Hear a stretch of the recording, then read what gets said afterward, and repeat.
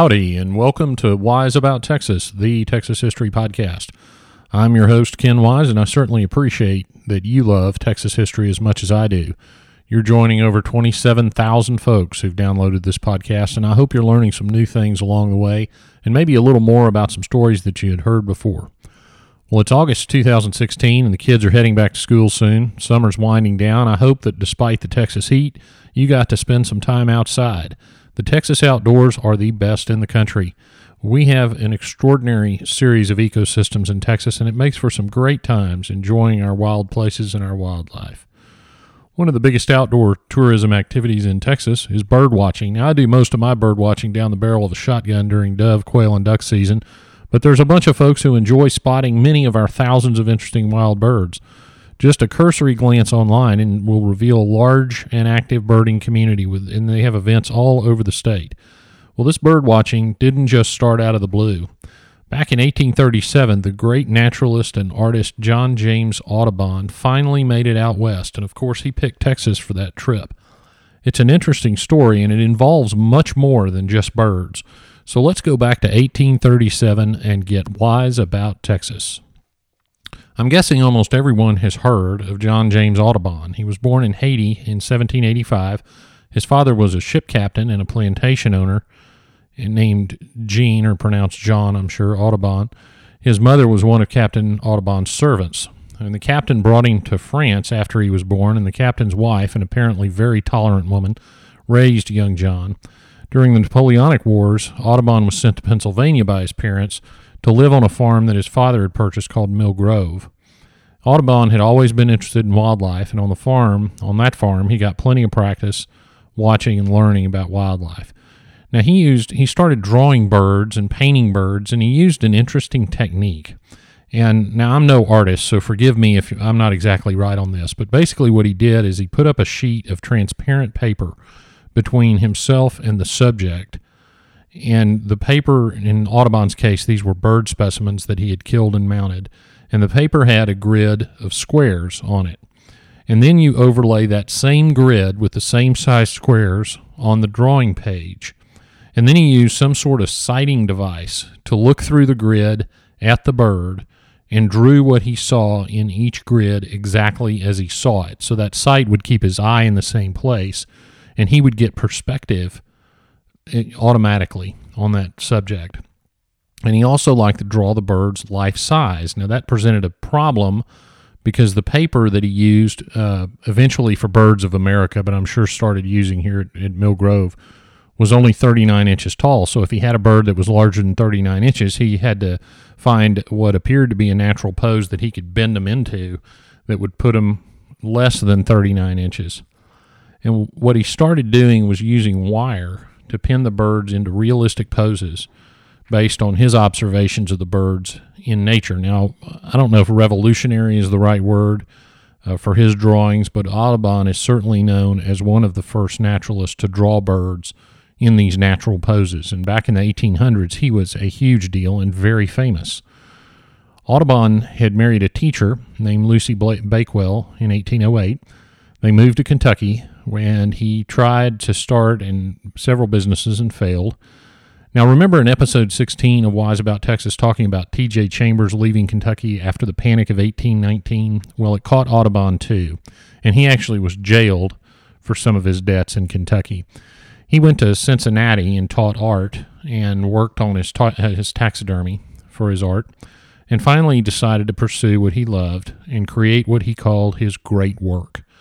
And what he was going to do was draw the animals and birds of North America, and he would make money by selling those drawings. So he moved to New Orleans because Louisiana, of course, has tremendous natural resources and wildlife, and his wife got a job teaching school on the Oakley plantation near Baton Rouge, so he moved there with her then. He traveled up the Mississippi and Ohio River, and he was capturing and drawing birds, and then he went to Philadelphia to try to get his book published, but the Philadelphia folks weren't interested. They kind of blew him off. So he traveled over to England to see if he'd have any better luck, and he traveled around England, Scotland, and France, attempting to sign up subscribers for this great work, which would be his book of drawings. Now, he got lucky over there. He ran into a guy named William Lazars, who printed a prospectus for his book and did one plate of the wild turkey. Unfortunately, Lazar couldn't fulfill all of Audubon's orders. So Audubon hired, his colorists had gone on strike, just by the way, in case you're interested. They had to do all these colorings by hand. So Audubon hired a father-son team of Robert Havel Sr. and Robert Havel Jr., and they happened to be two of the best engravers in Europe, and they were also at a period of time where they really needed the work. So Audubon ended up lucky with those two guys. Well, one of the missing pieces of his Birds of America book was a trip to the western part of the United States, or the western part of North America. So he needed to get to Texas. Now, this is 1836, but I ran across this little tidbit. It appears that 1836-37 was not the first time that Audubon tried to come to Texas. Remember, back in 1819 or 1820, a gentleman named James Long decided he needed to lead a filibustering campaign against what was then Spanish Texas, and he got a bunch of men and some money and went into Nacogdoches and declared Texas independence. He ended up in 1820 at a headquarters on the Bolivar Peninsula right across from Galveston with his wife Jane Long, and we now call Jane Long the mother of Texas because she gave birth to a child at Bolivar while Long was on his way to try to capture La Bahia. And that's another episode. Anyway, I found some indication that Audubon tried to join the Long expedition to Texas. Now, I need to do a little more research on this, but if anyone listening out there knows about John James Audubon trying to hook up with the Long expedition to Texas in 1819 or 1820, please contact me and let me know, because that would be an interesting fact to find out for sure.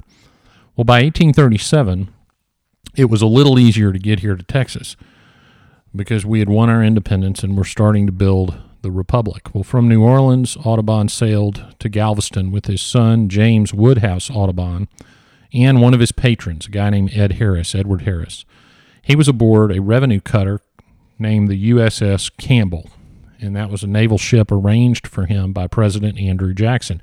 Audubon actually visited President Jackson in 1836, and he wrote about that trip, and Audubon noted that he found Jackson adverse to the cause of Texas, which I expect meant that Jackson was against immediate annexation of Texas. And the backstory on that is, right after Texas won independence, Jackson sent a man down here to sort of investigate the situation, and the letters back to Jackson were not favorable because everybody thought that the Mexican army was going to regroup and come right back into Texas. And it wasn't until 1837 that it was discovered that the anarchy and revolutions, etc., in Mexico were going to make it impossible for Mexico to invade Texas, at least right then. And that's when, in 1837, President Jackson officially recognized the independence of Texas. Well, 1837 was a big year for Texas independence also because France, Great Britain, and Belgium ended up recognizing the Republic of Texas. And in 1837, there was a British secret agent here. We're going to meet him in just a second.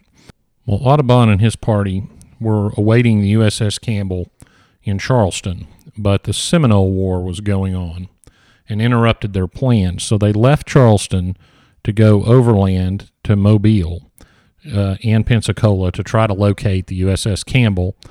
They were finally told that the ship would be in New Orleans, so off they went to New Orleans. They met up with the Campbell, and they headed for Galveston. And along the way, Audubon stopped to collect specimens along the coast. Now, I'm saying collect specimens. What he did was shoot these birds that looked interesting so he could wire them up and draw them. Let's be honest. Anything for science. My hunting friends will appreciate that Audubon noted the presence of huge numbers of American coot, and noted further that one of the crewmen got 80 of them in one shot. Now, I'm speculating also that they ate those birds, which does not sound really good, but there you go. Audubon collected some white pelicans on his way, and he also wrote about collecting hummingbirds that got caught by a cold front and were just laying around. They would just pick them up. Audubon arrived in Galveston Bay on April 24th, 1837. Now, Texan naval officers boarded the ship when they showed up. There had been some fighting in the Gulf right around that time, and they wanted to check them out. And Audubon would have landed about in the area of the current ferry landing down in Galveston. And the first thing that he noticed was thousands of birds trying to get north, and they were stalled by a north wind of a front that had blown in. The Texas Secretary of the Navy came aboard. His name was Samuel Rhodes Fisher. and visited the ship. Fisher was from Philadelphia. He no doubt knew of Audubon if he didn't actually know him. I suspect they did know each other, though. Fisher, by the way, had signed the Texas Declaration of Independence and the Texas Constitution, so they got to catch up. The next day, Audubon went ashore and he began his work. Now, the first thing he noticed was not a bunch of birds on Galveston, though. The first thing he noticed were a bunch of Mexican prisoners.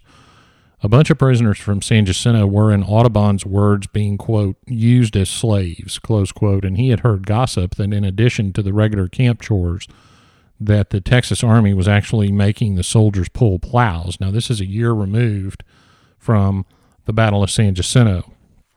Well, the next day, Audubon went ashore from his ship, and the ship was anchored, Audubon thinks, about 2 miles from Galveston Island.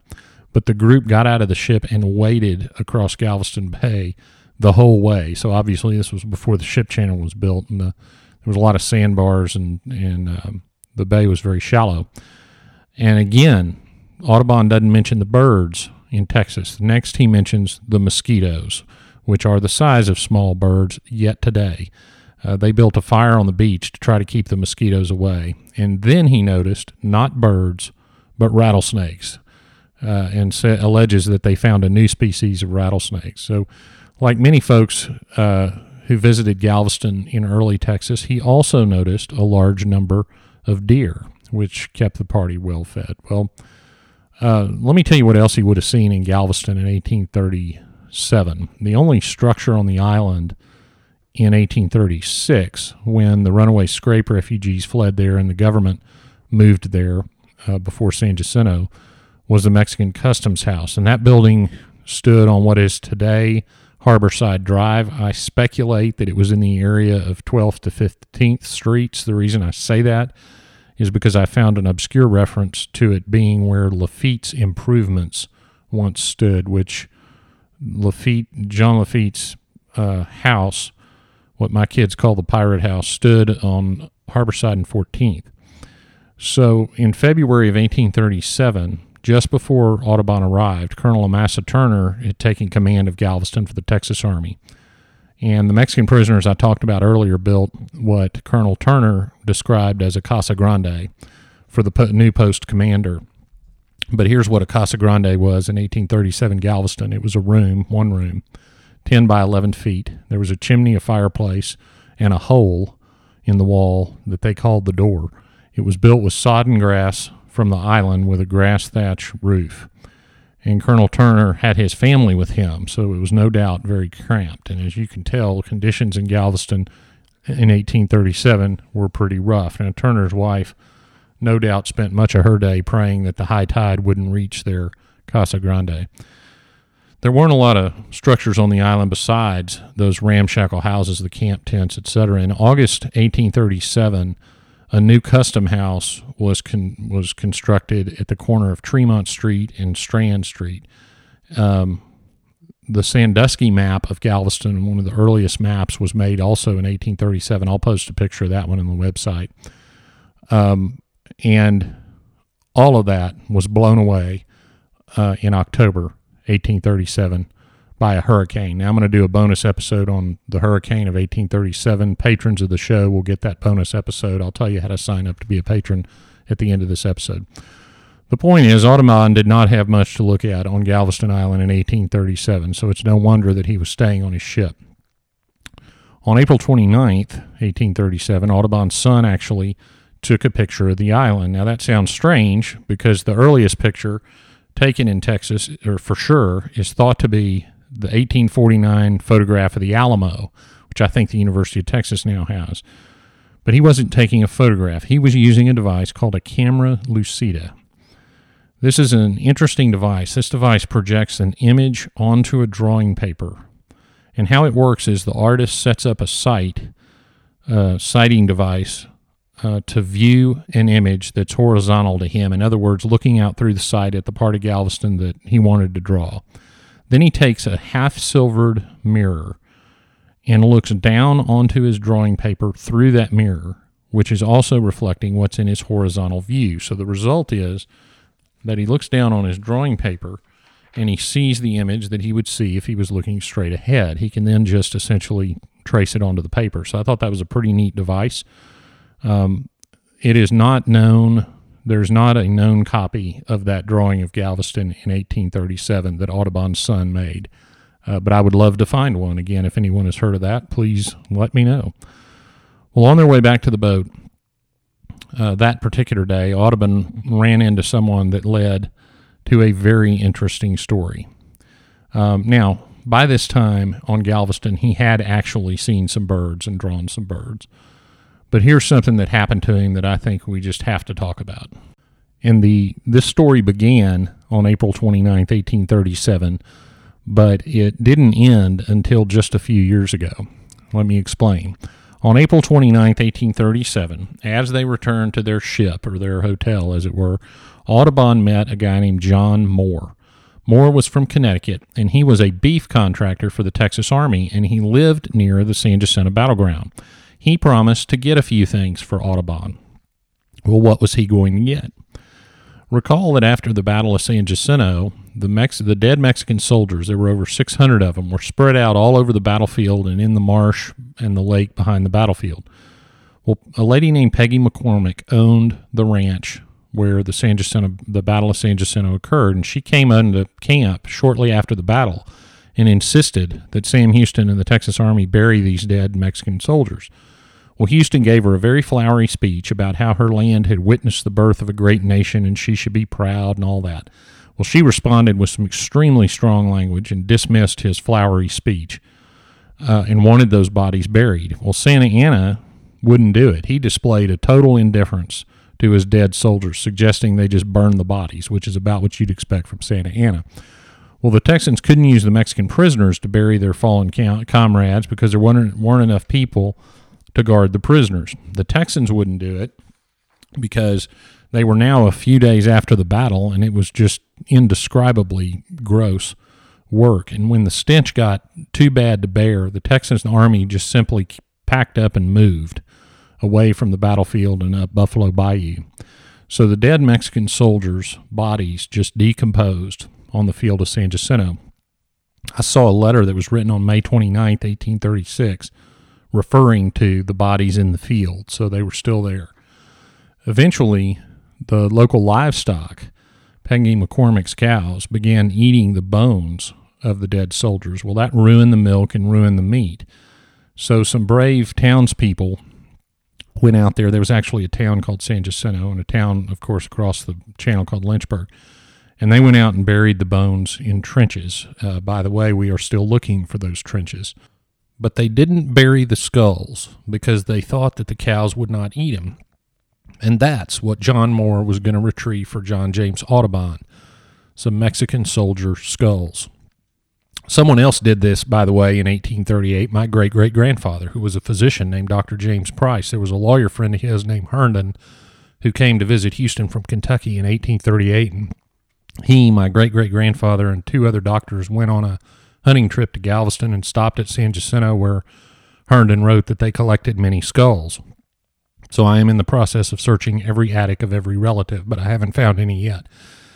Also on that trip, by the way, one of the doctors, not my ancestor, drank whiskey from one of the skulls, which is either extremely repulsive or simply the most Texan thing ever done. Anyway, skull collecting was a common pastime, especially for doctors. Phrenology was a big deal back then, and the discovery of the origin of the species was a huge topic back then, so the skulls would have come in handy for that. Well, Audubon got his skulls, we think 5 of them. He sent them to a Dr. Samuel Morton in Pennsylvania. Well, how do we know that? Well, back in 2009, only 7 years ago, Jeff Dunn made a shocking discovery. Mr. Dunn is a lawyer with the Munchart firm in Dallas. He is also a great and dedicated Texas historian. He's a driving force behind the San Jacinto Battleground Conservancy, and he found a reference to San Jacinto in a catalog of the Human Crania collection of the Academy of Natural Sciences in Philadelphia, Pennsylvania. Most of this collection had come from Dr. Samuel Morton. The catalog referred to some skulls of Mexican soldiers slain at San Jacinto that had come from J.J. Audubon. Now, Morton self-published a catalog of his collection, and a copy of that catalog from 1849 was located. Mr. Dunn located it in Dallas at the University of Texas at Dallas Library. And in that catalog, the skulls were listed exactly the same way. He made a few more phone calls and discovered that in the Morton Crania collection now at the University of Pennsylvania, those skulls were still there. They were analyzed. They were found to be valid San Jacinto skulls. And in a few minutes, I'll tell you how to see them, kind of. So thanks to Jeff Dunn for doing that great Texas history work. Well, let's go back to Galveston, and let's catch up with Audubon. He continued to collect samples and avoid snakes. By the way, before it was named Galveston, they referred to that island as Snake Island. He took a day off. He rested, went back and forth to the island, finally went into the Texas Army headquarters, and he described the Texan camp as a, quote, miserable condition. He called the whole population, both the Texas Army and the Mexican prisoners, indolent and reckless. He also noted 3 female Mexican prisoners, by the way, I suppose camp followers of the Army. He also mentions a lookout house and 4 guns mounted at what he describes as the entrance of the harbor, which on the old maps, if you look at an old map of Galveston, will be marked Fort Point on the northeast corner.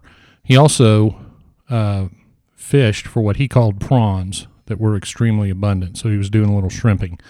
At this point, Audubon would have been east of the ferry landing in present-day Galveston, on the end of the island where the ship channel is. He was shrimping and fishing one day when suddenly the party saw some black fins in the shallow water, and they thought they had a shark. So young John Audubon, the son, managed to shoot the fish in the water twice. Now, remember, he's using a black powder gun. The big fish was flopping around, and they had a small boat, and John tried to get a little closer. He jumped out of the boat, shoots the fish again, while people still in the boat are beating the fish with oars and trying to gaff it. So if this sounds like a rodeo, you know it must have been one. Finally, one guy got in there and cut the fish's tail, while someone else hooked it and dragged it to shore. So I can only imagine what this must have been like. By then, there were about 100 Texan soldiers and Mexican prisoners assembled to watch this show. And when they got the fish on shore, it was a 12-foot sawfish.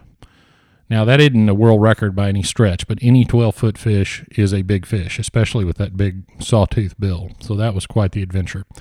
On May 8th, Audubon left Galveston and headed up for Houston. And on the second day of his trip, he reached New Washington, which is now Morgan's Point. And you'll remember that prior to the Battle of San Jacinto, James Morgan laid out the town of New Washington, and Santa Anna burned it on his way to San Jacinto.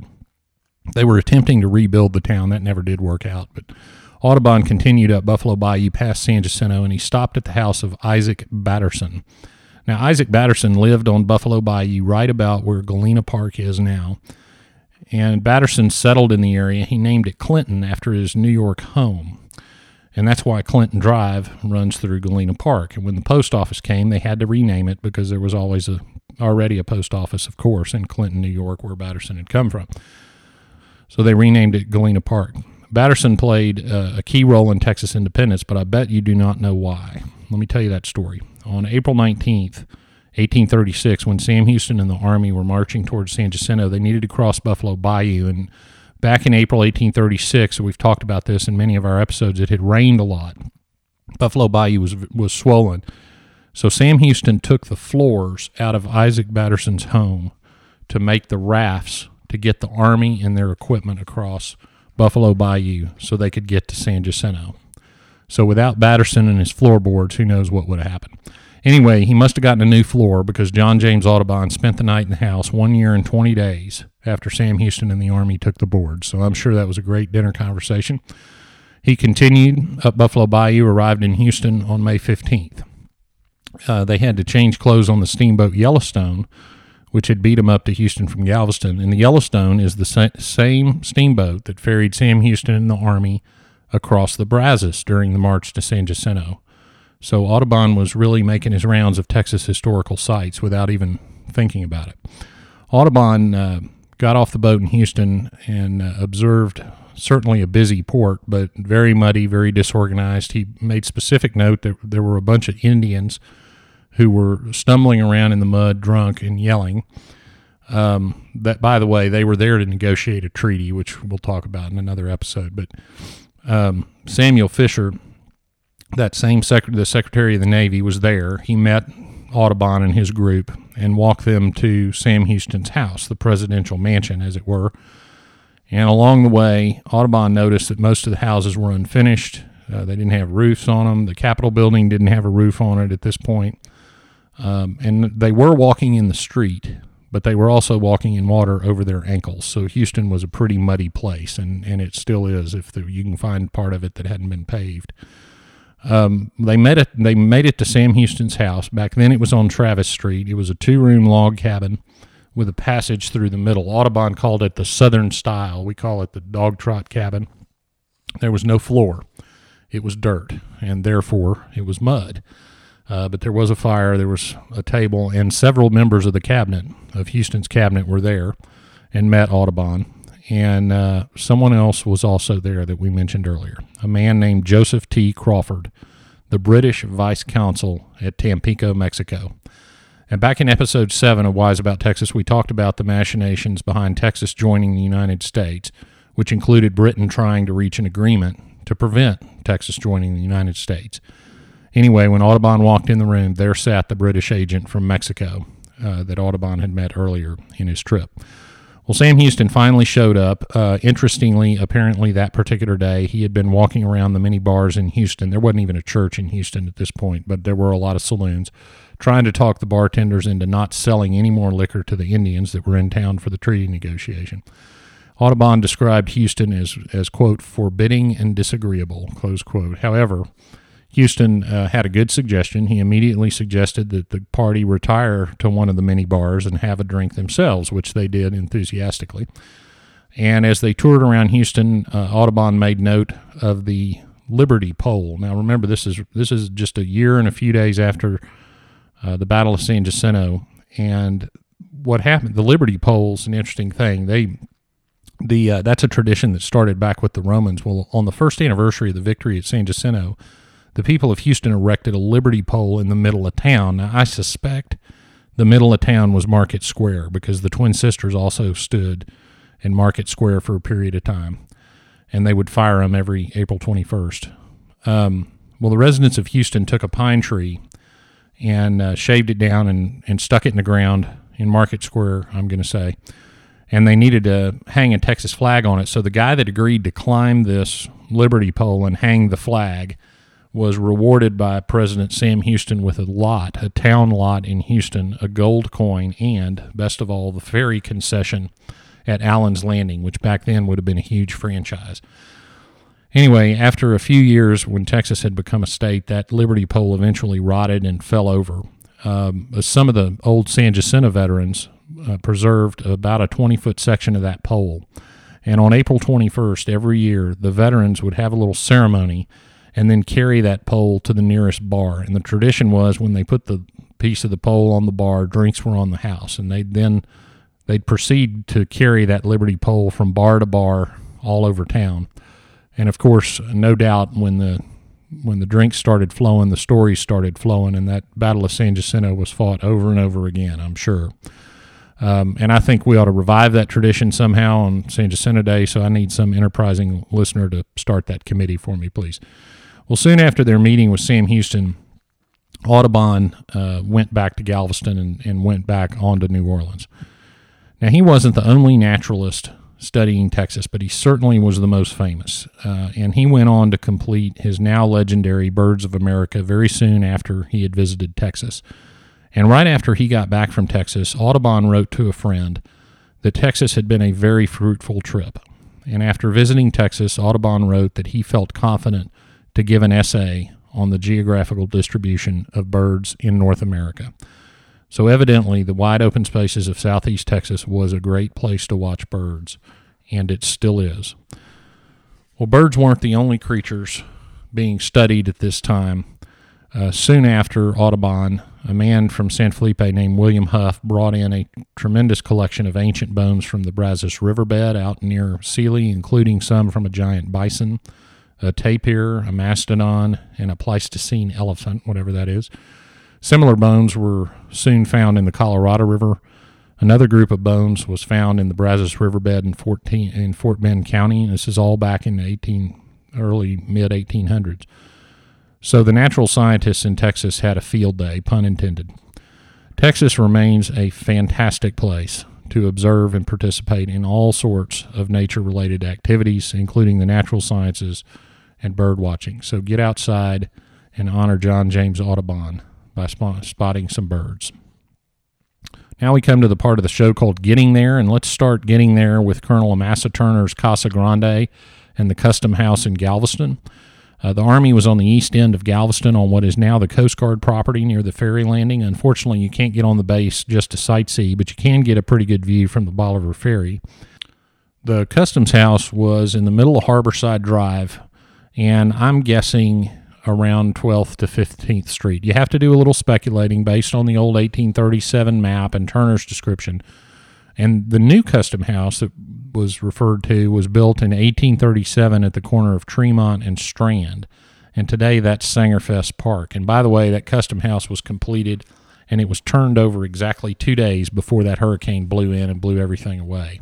But, you know, they had it for 2 days. Well, the Mexican skulls are kept at the University of Pennsylvania, but a forensic artist recreated 3 of them. And they are on display at the Sam Houston Memorial Museum in Huntsville, Texas. It's located at 1836 Sam Houston Avenue, which is the greatest address in Texas, no doubt. And one of them, they've been reconstructed in various ways by this forensic artist, and it provides a fascinating glimpse into the past. It's well worth the trip. The Sam Houston Memorial Museum is fantastic. Check out their website at samhoustonmemorialmuseum.com. and go check out those skulls. Well, bird watching is a huge industry in Texas. I highly recommend walking to the east end of Galveston Island, which is in a relatively natural state. You'll see many of the same sights that Audubon saw in 1837. If you walk down East Beach to the jetty and look north, kind of up the ship channel, you'll see the general area where Audubon spent much of his time and where he caught that huge sawfish.